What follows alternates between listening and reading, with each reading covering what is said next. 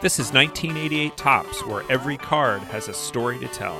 Your hosts are David McKellis and Matt Kuzma. Let's play ball.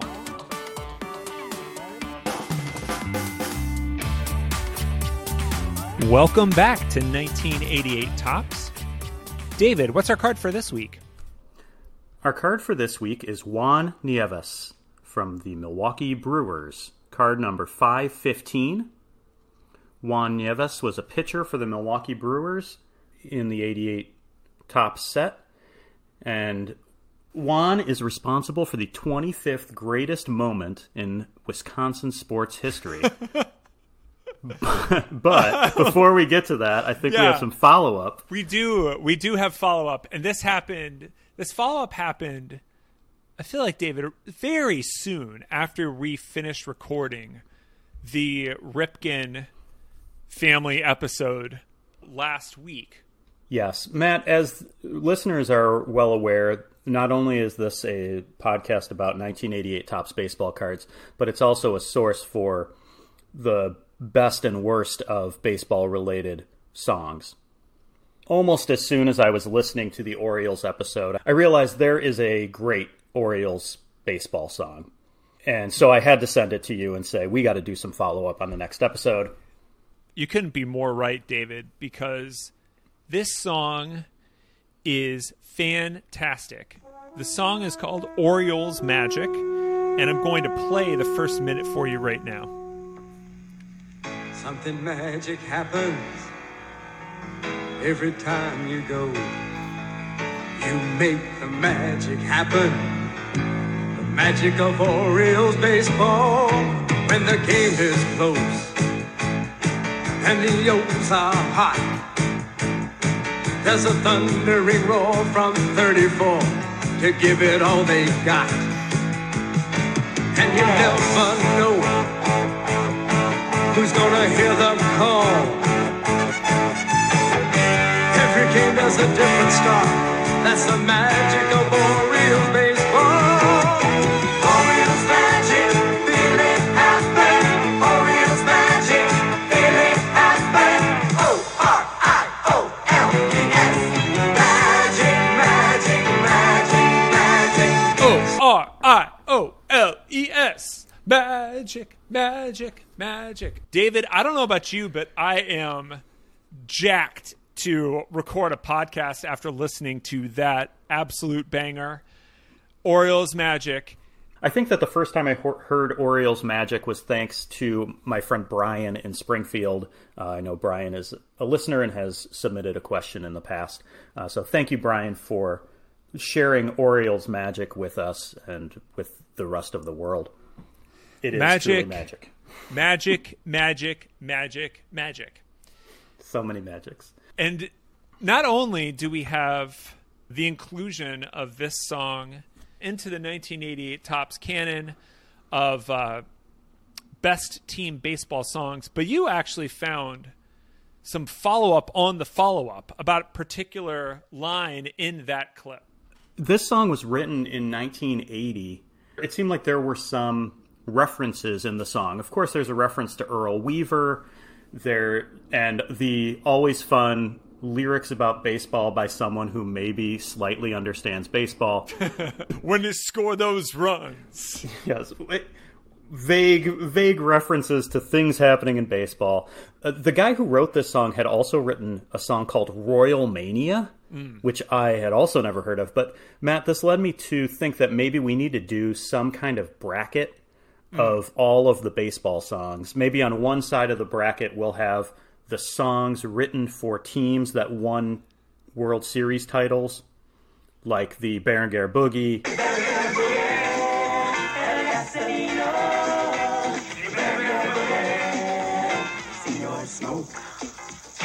On the other, we can have more of these fight song kind of songs. Mm-hmm. And this one, when I was listening to the lyrics of it, it says, there's a thundering roar from 34 to give it all they've got. Yeah, when I heard that, I thought, is the stadium on 34th Street or something like that? Or, like, is there a player? Was the manager number 34 or something like that? That was what I thought too, and I looked it up, and it is a reference to Section 34 of the old Memorial Stadium in Baltimore, and a guy named Wild Bill Hagee. Oh, God. And Wild Bill Hagee was a beer-drinking, bearded Orioles fan who would cheer ORIOLES, and he would make his body into the letters like the YMCA. That's tough for the R. Yeah, I think if you got enough beer in Wild Bill, he could make any letter happen. The O's pretty easy. So he would do this chant and became such a celebrity that that the players would wave hankies and call him down to do the chant from the top of the dugout. Yes. He became this celebrity. So I love that he's immortalized in song. There's clearly some inside baseball here. And a little bit more on Wild Bill Hagee, because he is like a patron saint of this podcast, or should be. Unfortunately, by the time of the 87, 88, late 80s Orioles, Wild Bill was boycotting the stadium. And he was boycotting the stadium because they stopped letting him bring his own beer. Oh, no. Oh, that's terrible. In the game before the beer ban went into effect, he brought a cooler full of beer, drank 9 or 10 of them, and then threw the cooler off the upper deck and was removed from the stadium, and then boycotted the stadium until it was demolished. Oh. He later came back and was around for the game when Cal Ripken broke Lou Gehrig's consecutive game streak. And he did his chant after Cal did it, and he also did the chant at the Hall of Fame induction of Cal Ripken Jr. So Wild Bill continued to go to the games every once in a while until his death in 2007. And he talked about kind of the reason why he liked doing this. He said he gets to drink all the beer you want, make all the noise you want, never get in trouble. What more can you ask for? So Wild Bill Hagee is the thundering roar from 34 as referenced in this outstanding song. That is awesome. Yes, Wild Bill Hagee enters the pantheon of baseball fan greats. And now back to our card, to Juan Nieves, left-handed pitcher, pulling the card up here on the Jumbotron, and originally from Santurce, Puerto Rico. Why did we pick Juan Nieves this week, David? In another episode, we have talked about the numbering system of Topps cards, and this is number 515. So some of these cards, the numbers fives, the fives and zeros are star players or notable names. Nieves is a number 5. I think the reason for that, he threw the only no-hitter in 1987. Huh. In the 1980s, there were not a lot of no-hitters thrown. Only 13 no-hitters were thrown in the 80s, which compared to the 90s, you had around 30 no-hitters thrown in the 90s, including 7 each in 1990 and 1991. So Juan's was the only one in 1987, so that was pretty unique. He was also really young when he threw it. He was only 22 years old. I think we'll get around to that game a little bit later, but I also thought it was interesting after looking into Juan. I think that big things were expected of Juan, and his career didn't exactly pan out as expected, but Juan had a really interesting backstory that led him into the majors. Okay, great. So here on the card, Juan Nieves is 6'3", 190, left-handed pitcher. The fun fact on This Way to the Clubhouse is that Juan signed as a free agent with the Brewers July 1, 1983 by Ray Poitevint, Felix Delgado, and Tom Bork, which is unusual, David, to see that the fun fact are the 3 guys who signed the contract along with him. It's pretty interesting. This goes to his backstory a little bit and to the way that the Major League Baseball draft worked. Normally, players who are eligible for the draft have to enter the draft. Mm-hmm. And so most guys who are in high school or college baseball have to go into the draft and can't just sign as a free agent. Before 1989, players who were born in Puerto Rico were not bound by the draft rules.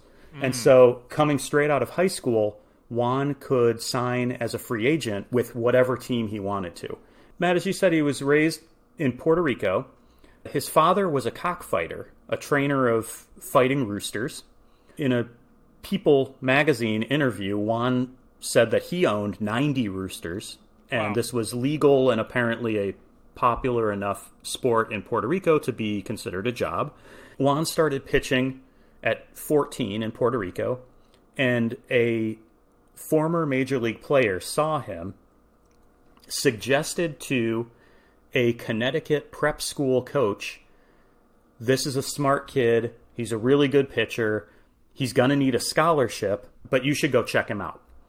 So this coach from Avon Old Farms School in Connecticut goes to Puerto Rico, sees Juan pitch, they check out his transcripts, they have him write an essay about why he wants to attend a prep school in New England, and then they give him a scholarship to cover a $10,000 a year tuition, which was much more than his family made in a year at the time.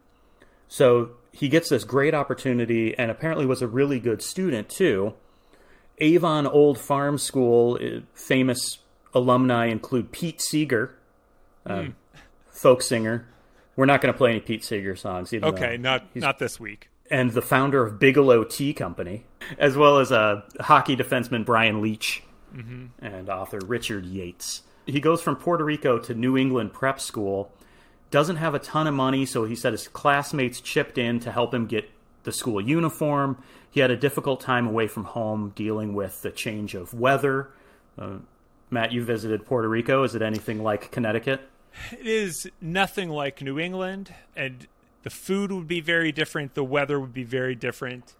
And so Juan also missed his family and, like you said, dealing with culture shock of New England weather, different food. But he was an incredible athlete.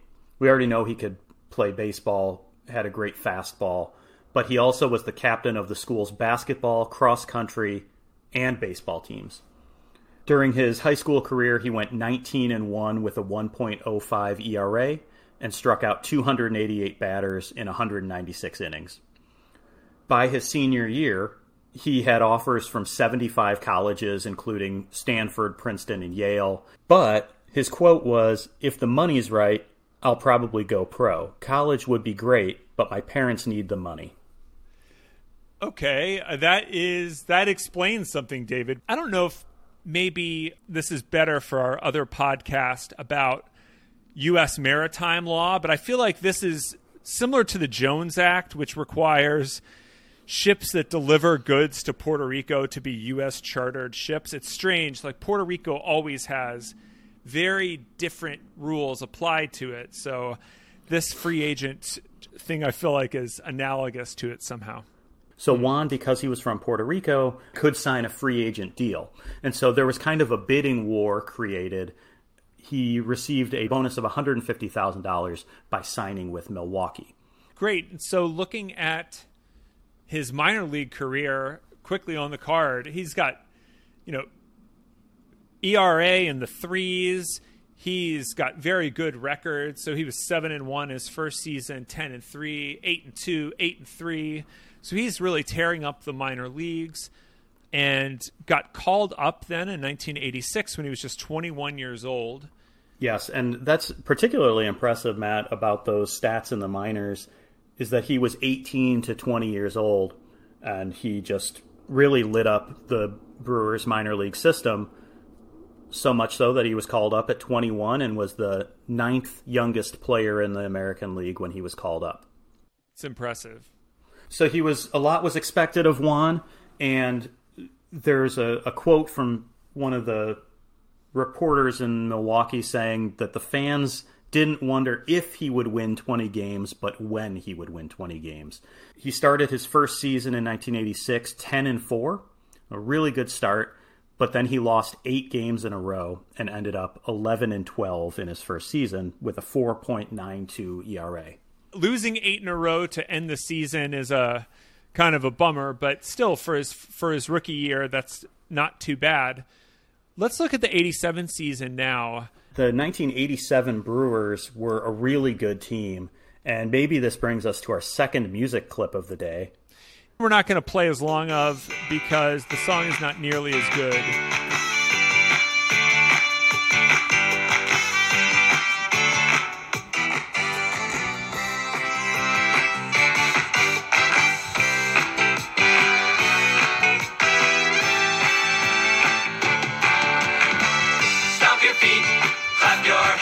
Matt, there are multiple songs about the Milwaukee Brewers. The Brewers are a muse for bad writers of baseball jingles.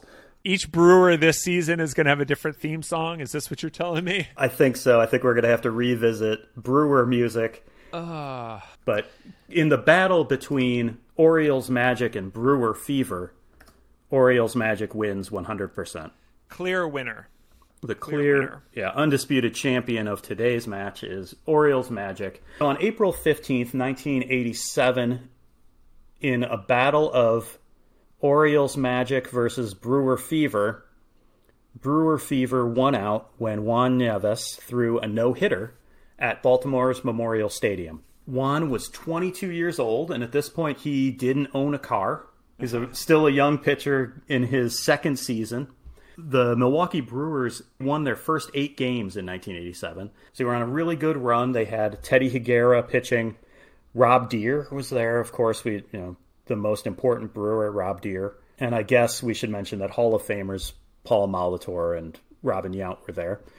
They were pretty good, too. Pretty good players. And Juan was pitching. Tom Trebelhorn was the manager. Tom Trebelhorn, he's got his style that we talked about before of his jersey on top of his warm-up jacket, which we talked about in the Bob Sebra episode. We call that the Tom Trebelhorn look. This is not fashionable. It is really not fashionable. It looks really bad. We should also talk about the Brewers logo, because Juan, in his picture on the card, is wearing the fantastic Milwaukee Brewers hat with the glove, baseball, MB logo. Yeah. And the Brewers went away from this in the 90s and had a more sleek logo. And it was a mistake. And I'm glad that they came back to the MB glove hand logo. The blue and yellow. It's beautiful. It's really good. You just have to love when letters make up the shape of something else. It's very pleasing. And the kind of use of negative space in the middle of the B to make a ball is also great. Yeah. It's good. Good logo, Milwaukee. Yeah, so this second start, this is one of the top 50 moments in Wisconsin sports history because it is the only no-hitter ever thrown by a Milwaukee Brewer. Particularly interesting because there were so few no-hitters thrown in the 1980s. In this season where there are multiple Hall of Fame pitchers, you have Nolan Ryan still pitching well, and Juan Nieves is the only guy to throw a no-hitter in 1987.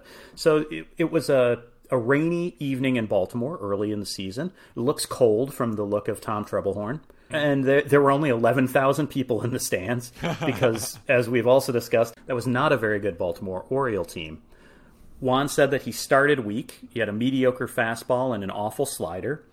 If you watch, there's a short highlight clip of this game that shows he got a lot of defensive help, including Jim Paciorek with a diving catch on a low line drive to left field in the second inning. So very early in the game, he's getting some defensive help. And Paul Molitor robbing Floyd Rayford and Cal Ripken of base hits down the line at third base in the fourth and fifth inning. Juan didn't have great control. He walked 5 batters, but he did strike out 7 batters. And he said that his slider started to show up in the last few innings. In the 9th inning of this game, so going into the 9th inning of a no-hitter, he got a ground out, and then a soft line drive to Paul Molitor. He went 2-0 down to Cal Ripken, and his catcher got a little bit worried that, Cal Ripken, really good player. He doesn't want his young pitcher to give up the only hit of a game and blow his no-hitter against Cal Ripken. So he just has Neves throw 2 more balls, walk Cal Ripken to get to Eddie Murray, which is also... Yeah, also a very good player.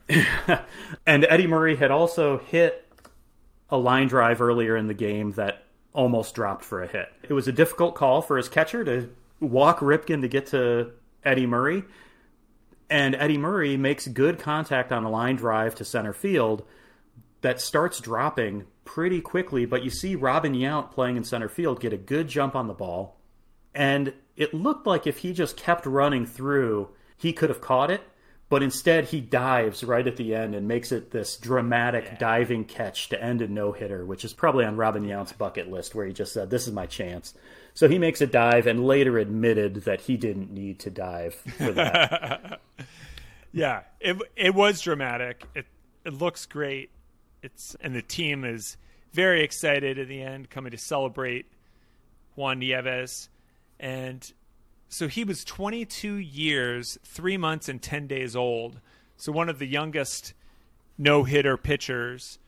So yeah, you have this very young guy early in the season, throws a no-hitter. Big things are already expected of Juan. And for the rest of the season, the Brewers team was very good. They finished 91-71, but they still finished 7 games behind the Detroit Tigers, who finished 98-64. And because there was not a wild card at that point, there was no playoff baseball for the Milwaukee Brewers. Juan was pretty inconsistent for the rest of the 1987 season. And I think that kind of shows in just his first 2 games. He gave up 6 runs in the first game and still got a win, and then threw a no-hitter in the second game. He would have 1 good game, 1 bad game. And he finished with a pretty good record in 1987, 14-8, but had a pretty high ERA, a 4.88, because in those games where he was not good, he gave up a lot of runs in some short outings. So when this card came out, after that season, as a 22-year-old going 14-8, big things expected for Juan. He pitched in winter ball in Puerto Rico, comes into the season, and he went 4-4 in his first 8 games, and then he had to go on the disabled list with a sore arm. Goes on the disabled list, rehabs, and comes back in August, finishes out the season 7-5, brings his ERA down to 4.08. So pretty good way to end the season. But then after the season in 88 into the 89 season, he decided that he was going to try to change up his training system to avoid injuries. So he put on 25 pounds of muscle. He skipped winter ball, lifted weights. And when he got into spring training, he had lost a lot of his fastball. And the team found that he had a tear in his rotator cuff. Oh, man. So goes to the minors in 89, pitches in Double-A. 1990, he's dropped down to A-ball. So he's 25 years old and had 3 seasons in the majors and is back in Single-A baseball. He had multiple surgeries to try to figure out his injury problems, but the speed never came back on his fastball. Milwaukee finally offered him a Triple-A contract, and he declined, so they released him. He signed with the Yankees. They gave him some chances in preseason minor league ball, and it just didn't work out for him. So in 1992, he finally called it quits, but when he went in and met with the Yankees and they told him that they were letting him go in 1992, they asked him to think about coaching. I think that's pretty impressive for a guy who's 27 years old for them to say, why don't you think about becoming a pitching coach? And I think it maybe goes back to that Juan's intelligence, and Juan clearly a smart guy and an influential guy. In 1992, he becomes a coach in the Yankees organization and sticks with them through 1996. He spent a couple years as a sports agent and then became a pitching coach in the White Sox organization, working his way through the minors from 1998 until 2008, when he was called up to the majors to be the bullpen coach for the White Sox. And he became a longtime White Sox pitching coach Don Cooper's right-hand man. So he would translate for Spanish-speaking pitchers, throw batting practice, and he stayed with the White Sox until 2012. So he's with the Sox until 2012, and then goes to the Red Sox for 2013, which was a pretty good year to go to the Boston Red Sox. Yes, he goes to the Red Sox in 2013. They have the second lowest ERA in the American League and go on to win the World Series. So Juan is given a lot of credit for helping the pitching staff in Boston. And then, unfortunately, that credit did not carry that far, because in 2015, he was kind of scapegoated for an underperforming Red Sox team, and then was hired in 2016 as the Marlins pitching coach, which 2016 was a particularly difficult year for the Marlins pitching staff. They set a team record for strikeouts, but in September of that year, their star pitcher, Jose Fernandez, died in a boating incident. In 2018, Juan's contract was not renewed. One of the notes I have here that during his time as a pitching coach, he also dabbled in acting. Juan had a small role in the Kevin Costner vehicle For the Love of the Game, which I have never seen. Also includes Steve Lyons, who we'll get to, 1988 Topps player Steve Lyons. So, I'm not sure what Juan's role was in that. Interesting, while Juan went 0-3 with an 8.06 ERA in the Independent League that year, Kevin Costner was nominated for a Golden Raspberry Award for Worst Actor for the Love of the Game. So I don't know who had a worse year, Juan or Kevin Costner. So let's wrap up Juan Nieves, an accomplished pitching coach and a top 50 moment in Milwaukee sports history. How else would you like us to remember Juan Nieves, David? Juan was out of the major leagues by the time he was 23 years old.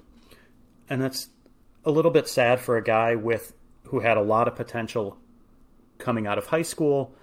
And for somebody who so young had such a great moment with this Brewers team, he ended up going 32-25 in his career, which only lasted 3 years in the majors, 4.71 ERA. While Juan was a pitching coach for the Marlins, he had a pitcher who was 4 outs away from a no-hitter. And the coach at the time was Don Mattingly, and Don Mattingly pulled that pitcher with 4 outs to go before a no-hitter. Oh. And that's something that in the 80s you never would have seen. And we've talked about that. The number of complete games, the number of shutouts. Juan said that he understood why they pulled the kid, and that maybe if similar precautions had been taken when he was a young pitcher, his career might have lasted a little bit longer. I think Juan gets that, and maybe that helps him kind of connect with these younger pitchers, and that he can say, I flamed out at 23, and is kind of a cautionary tale. He said that it hurt leaving the game. Unfortunately, we're human and we break down, but with the no-hitter, I took a little bit of history with me. And so I personally thank you, Juan Nieves, for your moment in history, your moment in Brewers and Wisconsin history, and your moment in 1988 Topps history. Thank you, Juan Nieves. Thank you, listeners at home. If there is a card that you would like to hear us talk about, if there's a favorite baseball song of yours that you would like to hear, you know how to reach us.